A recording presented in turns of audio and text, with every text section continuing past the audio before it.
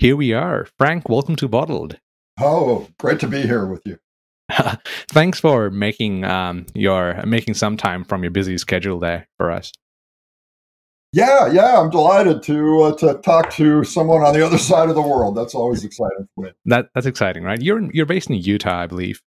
No, the state of Oregon, in the Oregon. town of Bend, Oregon, right? And it's kind of an outdoor mountain town. A lot of athletes here, that kind of thing, and so it's a pretty good place. Yeah, Pretty, it's nice to be outside in nature kind of yeah, place. yes, a lot of that. Yeah. And that's important with all the lockdown and all the restrictions coming in, right? Right. Yeah, I haven't been really that affected by the pandemic. Really, I wear a mask when I go out, but I can go. I can do most of what I want to do, so it's not bad.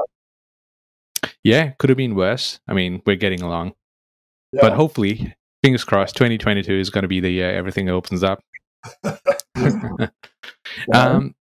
But yeah, Frank, it's really good to talk to you because I read your book, The Sapiens Curriculum, and it's amazing to sort of talk to the same person who's written the book. And there's so much in it. There's so much information in the book, and there's so much truth in the book, and just facts about life, just the things that exist, but we don't think about it on a daily basis. Right. And I'm glad to sort of have you on the show as well and discuss more about that. But just for the benefit of the guest or the audience, who is Frank? Oh boy! Well, I've got quite you might say, a checkered background because I've studied a lot of different disciplines, but most of which have been centered around the body and human biology. That's what I studied at Stanford, was human biology. And I had a professor at that time who said that if you really want to understand the human body, the human organism, that you really need to go to Africa and see what our big history is like. And so I actually took him up on that. And after I graduated, I went to Africa and I studied. And that was very illuminating for me. And I'm sure we'll talk about that more. But then I also got involved in martial arts. I got involved in rock climbing and became a passionate athlete, you might say. And then I got involved in massage therapy. I went to massage school and learned more about how the body works and how it heals. And so that's been my journey. And then of course I wanted to get involved in writing too. So that's been a big part of it. Also teaching as a martial arts teacher, and then having some time in the schools as well opened me up to thinking about what are we doing with education. And so that's I'm kind of a jack of all trades, you might say, and master of none. And that's Frank. Yeah. And you've talked about this in a particular chapter of your book as well, like the T shape of life, as in, do you go broad or do you go deep? And that was very interesting. And is that, would you say, that's what you're following as well for your own life? Oh, I love that model, because what I think happens for a lot of people and a lot of educational circles is that we don't really define the scope of what we're trying to do. And some people, just by virtue of their personality or their upbringing, they're more inclined to go broad, or some people are more inclined to go deep. And so we have some specialists and some very narrow, hardcore specialists who dig a certain hole really, really deep. And then other people who wander around on the surface and go as far as they can toward the horizon. And I love thinking in those terms because I think it gives us a sense of balance. You don't want to go too broad. You don't want to go too deep. You want to be able to show up at a party and talk to people and not be too isolated because of your specialization. Yeah. So it's a very fertile idea, this T model. No, absolutely. I loved it. And it just stuck to my head as well. Just having that visual of the T going broad versus going deep. And I think I thought about it, and just the fact that you become a jack of all trades, I think makes you a more compassionate human being as well, because you see a lot of things, you learn about a lot of things, you get your hands dirty in a lot of places. And I think that's one of the most important characteristics of human beings as well, just to understand everything, a little about everything. Right. And that goes back to, I think, native, indigenous cultures, and even modern Greek culture, this idea of being well-rounded as an educational opportunity, and even the idea of the university, the original idea of the university, to produce a well-rounded student. And I think we're losing sight of that, but that's another topic. Yeah. Yeah. And just the education system. Like I started reading a book about 10 days ago, and I've been sort of going around the house, talking to my housemates about certain chapters in the book. And a lot of ideas come in, and it's a very interesting topic because education system, it's a huge thing, education system. Like we've been taught for years and years and years and years and years about certain things in a certain way. And then if you really think about it, like, has it really worked in the grand scheme of things for the world population? And you've touched a lot about that topic as well.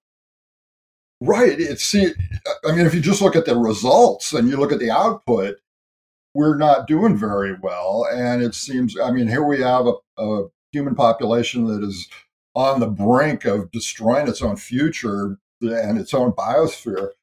And so you have to question the education that led us to that point. So that raises a lot of questions. But what I see as the main problem, the main issue in modern education is we don't have a unifying narrative as to what it's all about and what it's for. And I went to teacher education school. They never talked about the narrative. You can go all the way through a PhD and really never talk about what is the point of education. And that's just such an oversight. And I see it could boil down two ways. You could say that the purpose of education is to perpetuate the culture, you might say. But other people might say, well, no, the purpose of education is to empower the student, which is a completely different narrative. And we haven't made up our mind as to what that is. And I think educators everywhere really need to sit down and go on a vision quest or something and have a meeting and say, okay, here's what we're trying to do. Yeah. And that would help. What do you think is the source of this problem? Is it money, as in have schools and universities become a money magnet, as in they see a student and they see a honeypot, as in, cash cows, in other words? Would that be a major part of the problem? Right. That's obviously a big problem at the university because at that level, there's so much focus on money and so much, in turn, there's so much focus on what they call the STEM curriculum, STEM, for science, technology, engineering, and math. And the promise there is that students will learn, they'll study really hard, they'll get out, they'll get a good job, and then they'll go into some sort of save the world kind of profession. And there's a lot of money in that. But along the way, I think we're losing sight of the humanities. We're losing sight of some of the basic things that are fundamental to the human experience. And that's a real danger. It is. It is. And in your opinion, what's the best part about learning about humanities and arts? Why is it important compared to the STEM degree? Well, in the first place, it's older, and I'm really interested in old things because things that are old tend to be powerful and they're proven. But the humanities give us a sense of story, and they help us explain ourselves to ourselves. They help us explain the world in meaningful ways. And STEM doesn't really do that. STEM is just a method for gathering knowledge. But the humanities tell us how to tell stories. And that is something we desperately need right now. What are humans doing on the planet right now? What is our role? What is our relationship to habitat and the earth? And we're not really even having that conversation. It should come from the humanities. And that's why I feel so strongly about this. I think we're in real danger of losing our ability to tell coherent stories about who we are. There is a stigma in Nepal where I grew up, and I'm going to say this shamelessly because there is an exam that comes in at the end of year 10, which is called the SLC, the School Leaving Certificate. Now, once you finish that, parents all around the country, they say, if you're a good student, you go for science. If you're an average student, you go for management or leadership or commerce. But if you are a pathetic, like a poor student, and you've been struggling all your life, you go for humanities. And that's been the narrative in Nepal for all these years. But then I started growing up and then started making new friends. And I came across a group of people who studied humanities, but they were immensely sharp. Like they were amazing students. And I must say, they are some of the most incredible people I've ever worked with. They're very aware of what's happening. They're aware of human intelligence, human emotions, and their ability to read the other person and just to be in coherence with them is incredible. And I was very touched by one of the chapters in your book about just this coherence, about being in sync with the other person. And you've given some exercises as well. Would that be a part of humanities and arts and life as well? Right. And this is kind of illuminated by new discoveries of how the human nervous system works. And basically, you don't have a standalone brain. Our brains are social organs, and they work best in conjunction with other people, and not just other people's minds, but their bodies. And if you look at human history, we spent the vast, overwhelming majority of our time on Earth is talking in direct conversation, one-on-one or one-on-several, to other people and their bodies. And so there's this immense flow of nonverbal information that comes across in those conversations through our posture, through our tone of voice, through our facial expressions. That has a direct influence on the brain. And now we're in real trouble because so much of our so-called communication has been digitized, and we've taken the body out of the process. And this disembodied communication is impoverished. It's nowhere near as good as whole body communication. And that, I think, is a step backwards. It's we need the whole animal to be involved in communication whenever possible. Now, obviously, there's times you have to do it, but I think the other thing that's happened is we've come to associate literacy with intelligence. So we meet somebody who's highly literate, and we say, well, they're intelligent. And if somebody is not literate, we say, well, they're really kind of stupid. But that's a huge mistake, because if you look at the history of humanity, 300,000 years of Homo sapiens, 99% of that time on Earth, every human was illiterate, but nevertheless extremely intelligent. So I think it's a mistake to associate literacy and intelligence. A lot of intelligent people are literate, but not necessarily so. So that's something that we need to take another look at. Yeah, and just this putting this value on a degree, just because you've done a master's degree doesn't mean that you're smart. Because, well, yeah, one of the most important things is to understand yourself and understand the surroundings around you. And yeah, I've been a big advocate of that as well, because I've always been an average student, but I've always understood myself in a way that, like, there are certain things I'm really capable of, but I don't think that is something universities and colleges and schools ever focused on. And that's one of the reasons I do the podcast, is like compensating on that gap that was there, just this human interaction, communication with others. Right. Yeah, sometimes you hear people talk about street smarts, and I think that's a real thing. But in the context of human history, you would talk about habitat smarts. Are you smart in relationship to habitat and the people in your tribe? And that's the original human intelligence. And we've kind of abstracted our way away from that. So. Yeah.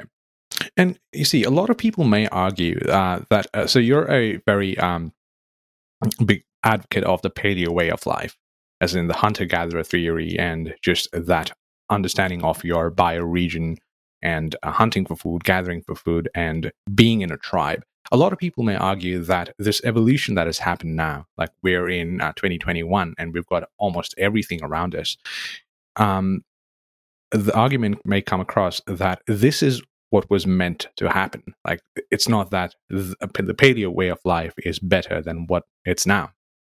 Maybe this was a part of evolution. And have you ever come across that argument as well? Like people saying that it's not that paleo is better, but it's just a way of things happened. Right. And these futurists talk about the inevitability of these things and how everything's going to be digitized, everything's going to be artificial, everything's going to be nailed down. And this, you might describe this as the Star Trek vision of the future, right? Everything's going to be super clean, everything's going to work, and it's all going to be pretty. But I think the facts go in the other direction, because what we're seeing is this enormous crisis in mental health around the world as people are dragged out of their indigenous cultures and settings into the modern world. And some people manage to adapt to this modern alien environment, but a lot of people don't. And to be honest, I'm one of those people. I struggle to adapt. If I don't get my time outdoors, if I don't get my time in proximity to nature, then I start feeling it. So everything we know about the body points to the health-giving benefits of being in contact with ancestral conditions. And it's hard to imagine, even if all the technology works as advertised, it's hard to imagine that will satisfy our bodies and our spirits, to be honest. So I think it's kind of a distraction from what we need. Yeah. So where do we begin? If we were to, let's say, for example, sort of change the way we live and become a better version of ourselves and make our communities go that way as well, where do we begin? How do we, where do we learn from the paleo way of life? Right. Well, I think the most important priority is understanding big history, because when you do that, when you understand the vast scope of human history and what constitutes the normal human experience, you come away with a completely different set of conclusions about who we are and what we ought to be doing. And so this is why I think big human history needs to be taught at the earliest possible stage in education.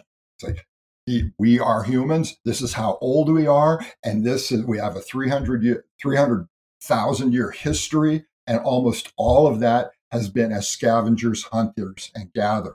So we are all from this indigenous origin. And when you look at it that way, you come to a lot of new conclusions about mismatch and life in this alien environment. And you start looking for opportunities to reconnect with our ancestry. And Native and indigenous people have been telling this for a long time, and we're not very good listeners, but that's where we need to go. Yeah, and Frank, what exactly is big history, if you were to sort of go into the precise definition of it? Right. Well, this is super interesting, because up until quite recently, historians did all their work with written documents, because that's all they had to work with. So if you were in the early 20th century and you were a historian, you would go to the library and look at written documents. But written documents only go back some 5,000 years. So by that measure, you're going to be looking only at a very small segment of history. And then it was in the middle of the 20th century, you start to get these amazing discoveries about radiocarbon dating and the age of the earth and the age of plants and animals, DNA, and the whole thing. And now all of a sudden, this completely new scope of history is opened up to us. And there's a fellow in Australia, David Christian, who has pioneered this study of big history. And he's got some great teaching materials on that. But that is the new way to teach history. It's very exciting. And is it in curriculums at the universities or schools today, or no? Some, and there is a big history project. There's a website where teachers can go and learn this stuff, and I think it's essential that we do that. And it's been such a huge paradigm shift that education is never going to be the same. No, and it's not going to be the same, and it's going to take a while for it to change as well, if it has to change, because we are approaching 8 billion people on the planet now, and there's a lot of philosophies, and there's a thought process that's already been ingrained into our brains. And for someone to come and say that you've got to learn about history in order to lead a better life, it's just a hard concept to grasp for a lot of people. Yes, yes, right? yes, because we're so many of us live by what is called the myth of progress, and especially in the West, the modern West, and the so-called visionaries, they're really interested in this idea that things just keep getting better and better. And in terms of technology, that might kind of be true. But if you believe the myth of progress, that everything just keeps getting better and better, then you tend to discard your ancestry. You tend to come to the conclusion that your ancestors were not up to par. They were not as smart as we are, because they were just sweaty cavemen living, in the bush. And that's a mistake. That's a major mistake. So this myth of progress, I think, is something that we're also going to have. Yeah. And one of the biggest things that sort of shook me in terms of culture shock when I moved to Australia was how individualistic the Western society is. Because I grew up in Nepal, like we discussed before, and it's a very collective society. Like, we take care of each other. Like, you can never get away from people. We live in joint families. The proximity between people is very close, and you can never lead an individualistic life if you live in Asia, especially Mhm. where I come from. And um, watching the way of life in the West, I mean, there are perks. Like, it's an easygoing life. Like, you can legit wake up and live your life in one room, have your food delivered, do whatever you want on your computer, and go to bed, and that's it. But it's not the same thing in Asia as well. But the paleo way of life, like you've mentioned as well, is very collective. Like, we take care of each other in tribes. How important are tribes now? Tribes is not maybe not the traditional definition of tribes, but how important is human connection today? Well, I think it's as essential to our health as it's always been. But the problem is our tribes are so ambiguous now, and we're as a people, we're always making up and breaking up, and our tribes are always in flux. And one day you're part of one tribe, and the next day you have new affiliation. And so that is incredibly stressful, to be constantly wondering what tribe you belong to. And that's never happened before in human history. In other words, it's historically abnormal to try and live that way. And yet we're kind of being forced into it. So I'm not sure what the solution is there, Hmm. except keep your friends close and try and maintain some kind of coherence in a tribe that you can rely upon. Yeah. Because yes, that is the ancestral way of living, and it's not just Nepal, but I remember a story when I was in Africa. I went over there one time. I was by myself, and I went to a hotel. It was kind of a remote area, and I was talking with some people on the staff, some locals, and they were curious because they didn't see that many white people. And they said, "Well, what are you doing here? And why are you here?" And I told them, "Well, I'm a writer. I'm doing my research." And they said, "Well, where's your family?" I said, "Well, they're back home in the United States." And they couldn't understand. They said, "Well, why didn't you bring them with you?" And I said, "Well, we don't work that way in the US. We have this individualized culture, and that's not how we do things." And they still couldn't understand it. And that was a big moment. Yeah, and just bringing your family with. I mean, yep, I agree to the gentleman. It's just the fact that you take your family with you, and you're sort of always with them and in coherence with them, with your friends as well, and just being an individual in the Western world. It sounds cool. It sounds like the standard way of life, but Mhm. ultimately, where it leads to is not a very pretty place. It's like you become lonely at a certain point. Yes, and that's a huge complaint of people in the modern world. There's survey after survey finds that a lot of people now are complaining about loneliness, and especially in the modern industrialized West. And it's really no surprise when you think about it. That's how we set things up. There's a New York Times columnist named David Brooks, and he talks about this individualized culture as the big me. And that's where people put their emphasis now, on the big me. And it's kind of fun for a while, and maybe empowering even for a while, and liberating for a while. But it's got to circle back. People. 100%. It's just that connection, that touch with your family and your land is incredibly important. And I think that makes you a happier person.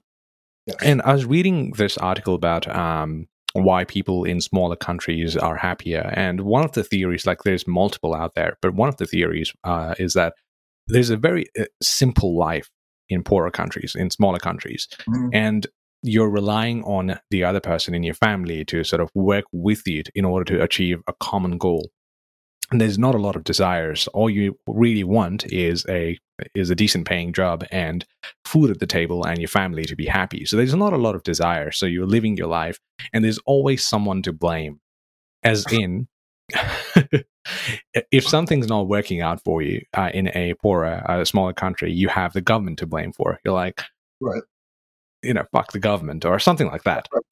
Yeah. And there's always this thought that I'm not doing well because the government doesn't provide me with these, X, Y, and Z resources for me to attain my goals and become a much richer person.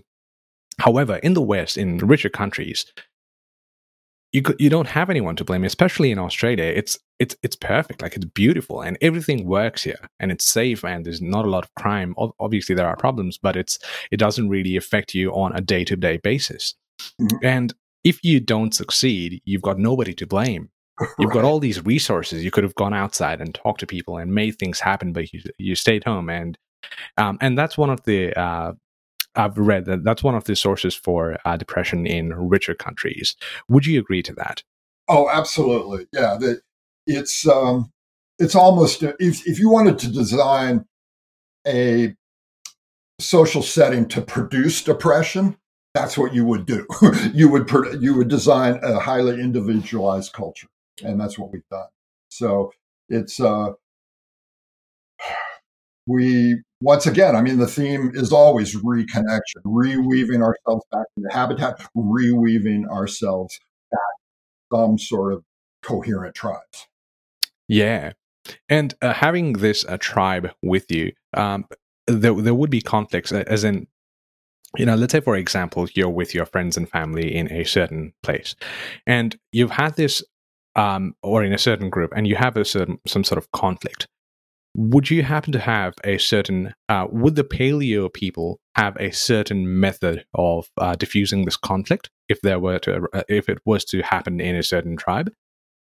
Yes, and my source on this comes from a book called The Old Way, and the the author Elizabeth Marshall Thomas. She grew up as a young girl.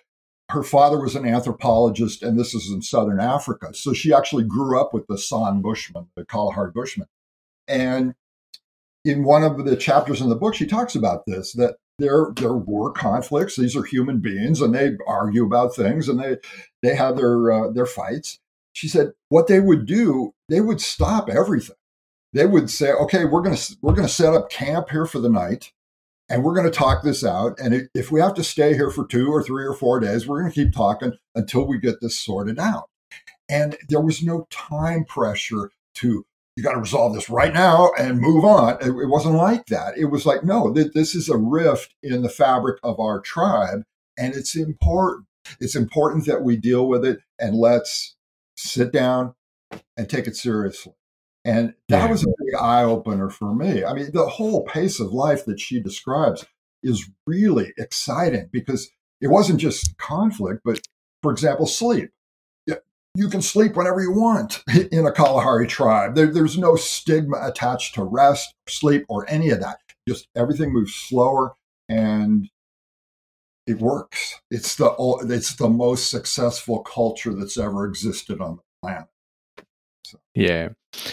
And talking about sleep, that you mentioned it, one of the chapters in your book, I absolutely loved it. As in, if you're tired, just go to bed, just take a nap, and it's okay. And we're not sure where the stigma came from, right? As in, if you take a nap, you're considered to be lazy, or if you sleep for longer, you're considered to not have goals. You've got to wake up at 4 o'clock in the morning. That's where did it come from? Well, that came with industrialization, and this was the capitalistic takeover of modern Europe and modern America. And all of a sudden, this is the story of the Luddite revolution that was eventually quashed by the capitalists.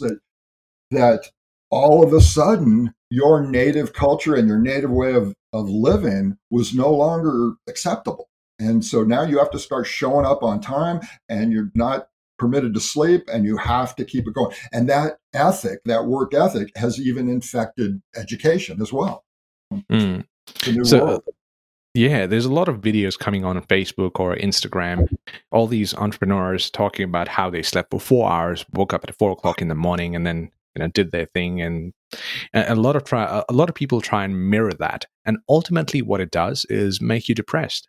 I'd rather have an 8 hour sleep and do the best after waking up at 8 o'clock in the morning. And I think it's what you do in the hours that you're awake. That's what matters. Right. And what's happened is we have framed sleep as a selfish activity. And it's really not. It's actually a pro-social activity, because when you sleep and you wake up rested, you're better at making decisions. You're better at interacting with other people. You're better at caring for other people. And so sleep is a pro-social thing. It's not selfish at all. And No. it's important to frame it that way. Yeah, and it's important for that to be taught in schools as well. I think a lot of what we've discussed comes down to the education system, as in what we're taught, because ultimately that's what children go through. That's the most important time of their lives, as in what they learn at schools, Right. right, and at homes as well with parents.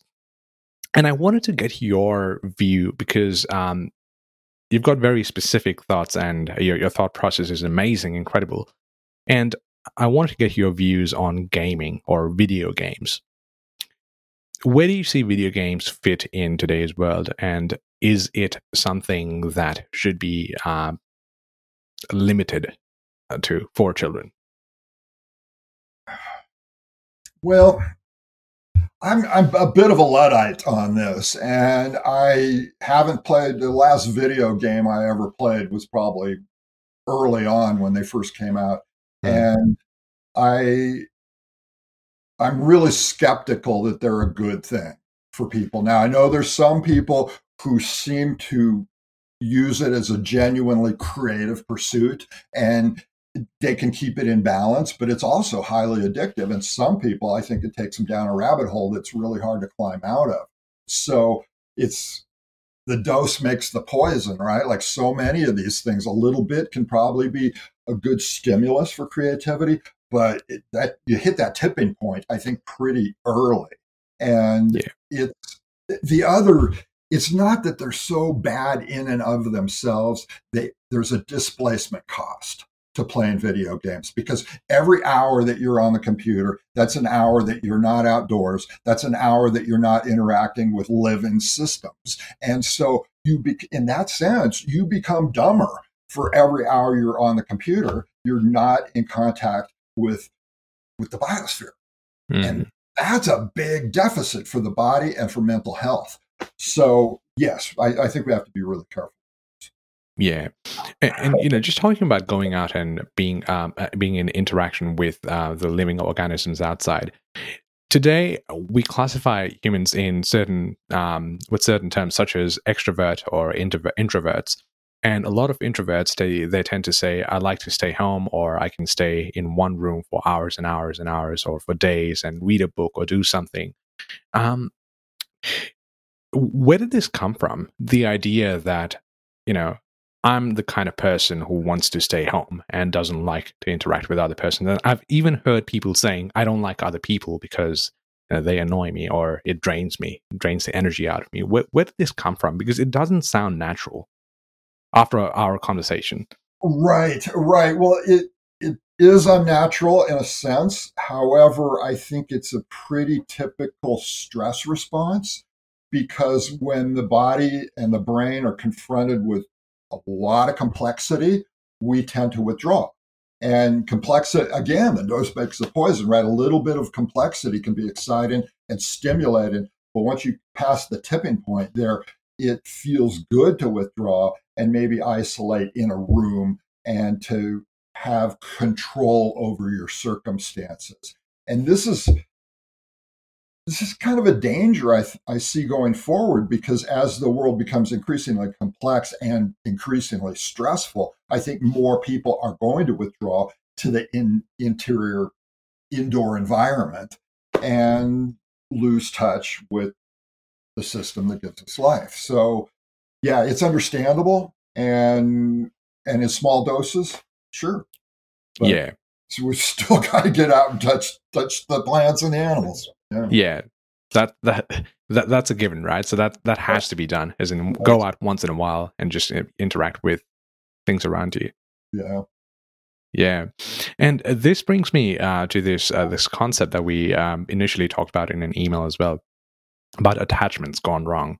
Oh, And I read your blog post, and it gives me a feeling that we've become very materialistic, as in everything around us. We rely on computers and phones and just objects around us, but we should be attached to Mother Nature and the innate way of life. yeah. Where was the inspiration for that blog post for you, or for that chapter?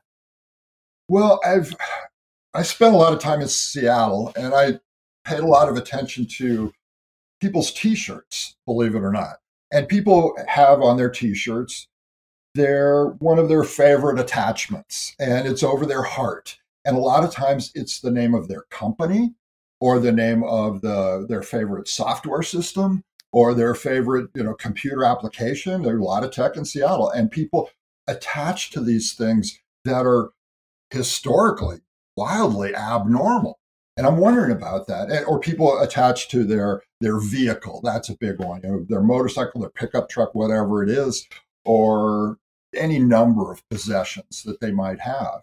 And I keep thinking about the paleo. What would you attach to in the paleo? Well, you would attach to your mother or some other caregiver, because we always forget this. When you're born, you are 100% helpless. You cannot function without the help of another human being. And so we come pre-wired to attach to another human being, or maybe several human beings. People are going to take care of you. That's absolutely essential. If that fails for any reason, then you're going to go down another road in terms of your neurobiology, and you're going to be more primed for vigilance and stress reactions to the world. You're going to see the world as a more dangerous place. But if you attach successfully, then your body's going to turn on these growth hormones, and you're going to grow into a full function human being. And then, of course, as we've talked about, attachment to habitat. I am the land is me. I am the river is me. I am the forest is me. These are historically normal ways to think. And now we've come up with all these compensations. If those two things fail, then you're basically lost in space. And then you have to reach out and attach to your motorcycle or your pickup truck or whatever else it is. And these are compensations. And they just don't work as well. No. So where do we start? Would you say minimalism is the way to go? As in having the least amount of items that help you live a normal life? Yes, I really like this idea of minimalism. And I was introduced to this in the world of climbing, especially through the writings of Yvon Chouinard, who was the founder of Patagonia. And this was his whole idea of how to own things, what kind of possessions to own. You want the best possible possessions and the least number of possessions. If you have the best quality stuff, you don't need very many things. And this is what the big rap on Americans and Westerners in general is that we're too materialistic.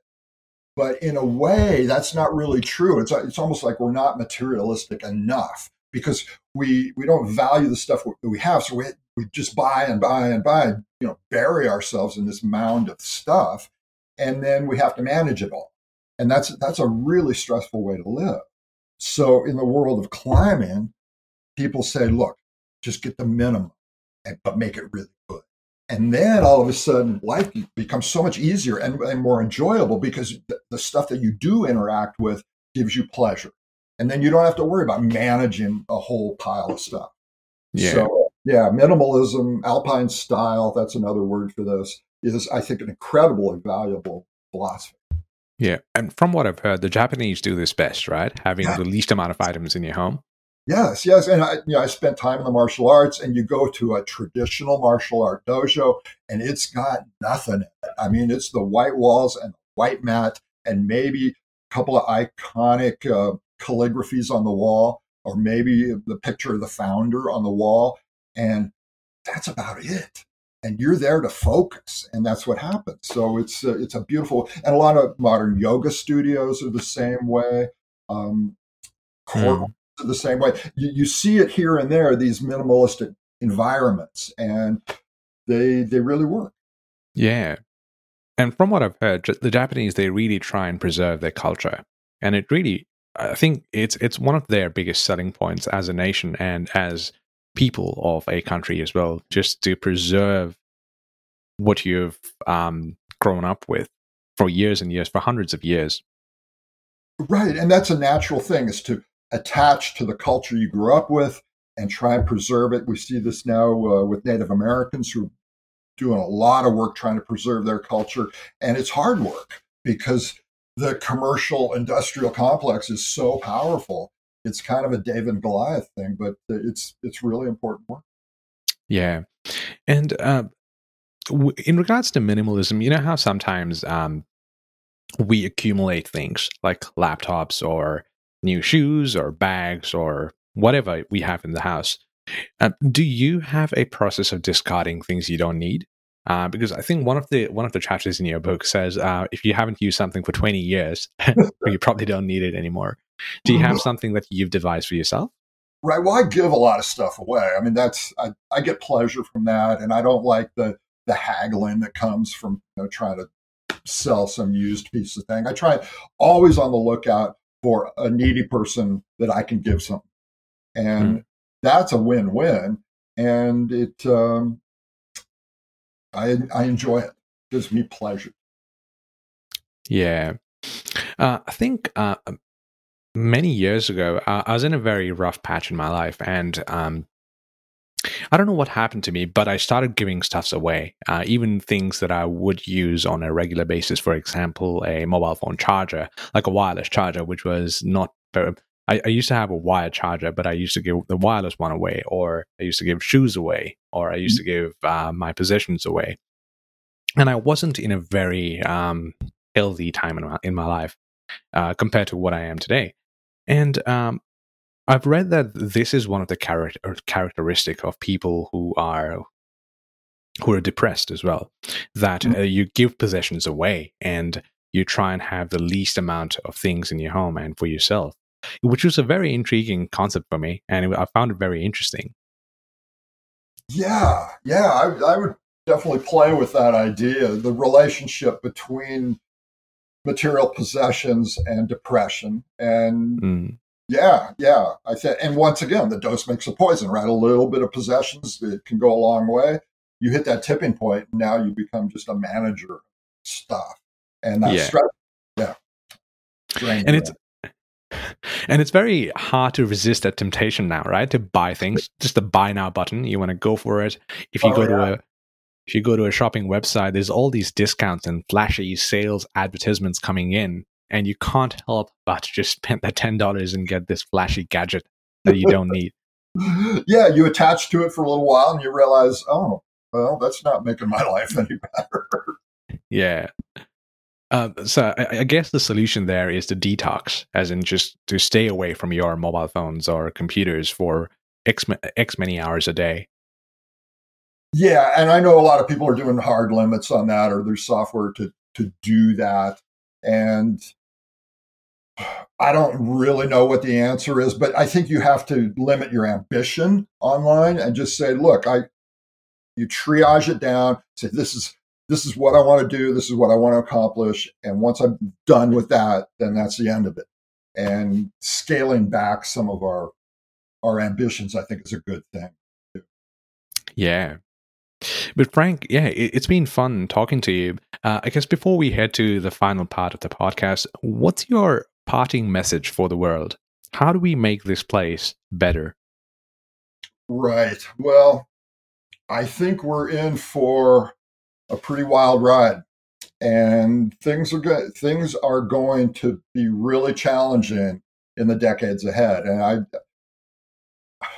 I don't see any way to avoid that. There's a lot of people who say, well, we need a technological fix, and the technological fix is going to just carry us through. And I don't see it quite that way. I think we're in desperate need of a narrative. and a desperate need of a new form of education, getting people to focus on what really needs to be saved right now, and that's habitat. I mean, the destruction of habitat, that's something you just don't bounce back from. If you destroy habitat, it takes a long time. And so we have to prioritize that. We also have to put the emphasis on telling a new story about who we are and what our relationship is to the planet, because we're not doing enough work in that respect. Again, I say we have to listen to Native people because they have the story, and they've had the story. That was the most successful culture in the history of humanity, is this Native indigenous culture. And if we were to listen to them, I think that would be a very powerful thing going forward. Yeah. Yeah. So just look back and see what's important and learn from the elders. Yeah, absolutely. And this whole thing with the elders is really interesting right now, because we do the inverse of what Native people used to do. Native people universally valued the wisdom of the older people in their tribe, because the older people had seen more. They'd seen more hunts. They'd seen more seasons. They knew more. They knew how to bring the tribe into the future. But we do the opposite. We devalue our older people, and we just marginalize them, and we don't listen to what they have to tell us. So we need a change of heart on that one as well. Yeah, we think we're smarter because of all these technological revolutions and just advancements coming in. We don't really check to see how it's really affecting us and where we came from, the struggles that we had to solve or climb through. Yeah, and just the last chapter of your book, I forgot what the name of the chapter was, but it was about being a leader, as in the elder of the tribe. Does that be it? Tribal eldership, and I also write about what they call servant leadership. So servant leadership is basically the humble position. It's the modest position of the leader of the tribe who says, I'm actually working for you. You're not here to glorify me. I'm here to be a servant leader. I'm here to work for the tribe, to help the tribe get into the future. And you hear some people in leadership and business schools talking about servant leadership, but it doesn't get the attention it deserves, because CEOs in America, at least, are rock stars, right? And they make millions of dollars, and they are inaccessible, and they really aren't acting as servant leaders. So that's another thing that we work on. Yeah. Wise words, Frank. It's been incredibly fun talking to you. Yes, me too. And I'd love to do it again sometime. And Absolutely. I'll be in touch. Absolutely. Yeah. For the benefit of the listeners, your book, The Sapiens Curriculum, where can they purchase it? Right. Well, it's going to be reissued in November. The original was a self-published book, and now it's kind of had a makeover, and it's going to be out. People can buy it on Amazon now, but if you wait a month, you'll get the updated version. But if people go to exuberantanimal.com, that's my website, and all the books are there, including the new one about stress. That'll be out in just a couple of weeks. So that's perfect. Yeah, I think that one, I'm excited about it. I think people enjoy that one. It's called Beware False Tigers, and it's a whole look at stress. So yeah, you've sent me a copy of that, and thank you so much for that. I'll read that as well. Good. And we'll be in touch. But yeah, thank you for listening, ladies and gentlemen. That was Frank with us. And thank you, Frank, one more time. Yes, absolutely. And if I can help in any way, let me know. And I will definitely send you Alex Pelizon, the Rights of Nature guy, and then another fellow who does satirical videos about the Australian government. And he's fantastic. He's a historian who kind of took this turn to produce these satire videos, which are quite good, and you'll love it. So, what's his name? Giordano Nani. I've heard this name somewhere. Yeah, his company is called the Juice Media. Oh, okay. And you can find him if you go to the sapience.earth. That's my other website. He's on there where I do an interview with him. Perfect. Will do. Yeah. But thank you, Frank. Yeah, absolutely. Really fun, and all the best to you. And I hope this series goes well. And yeah, if you ever want to chat again, I'd be happy to do it. Absolutely. I have your contact details, your email, and we'll just take it from there. Okay. All right, then. Cheers.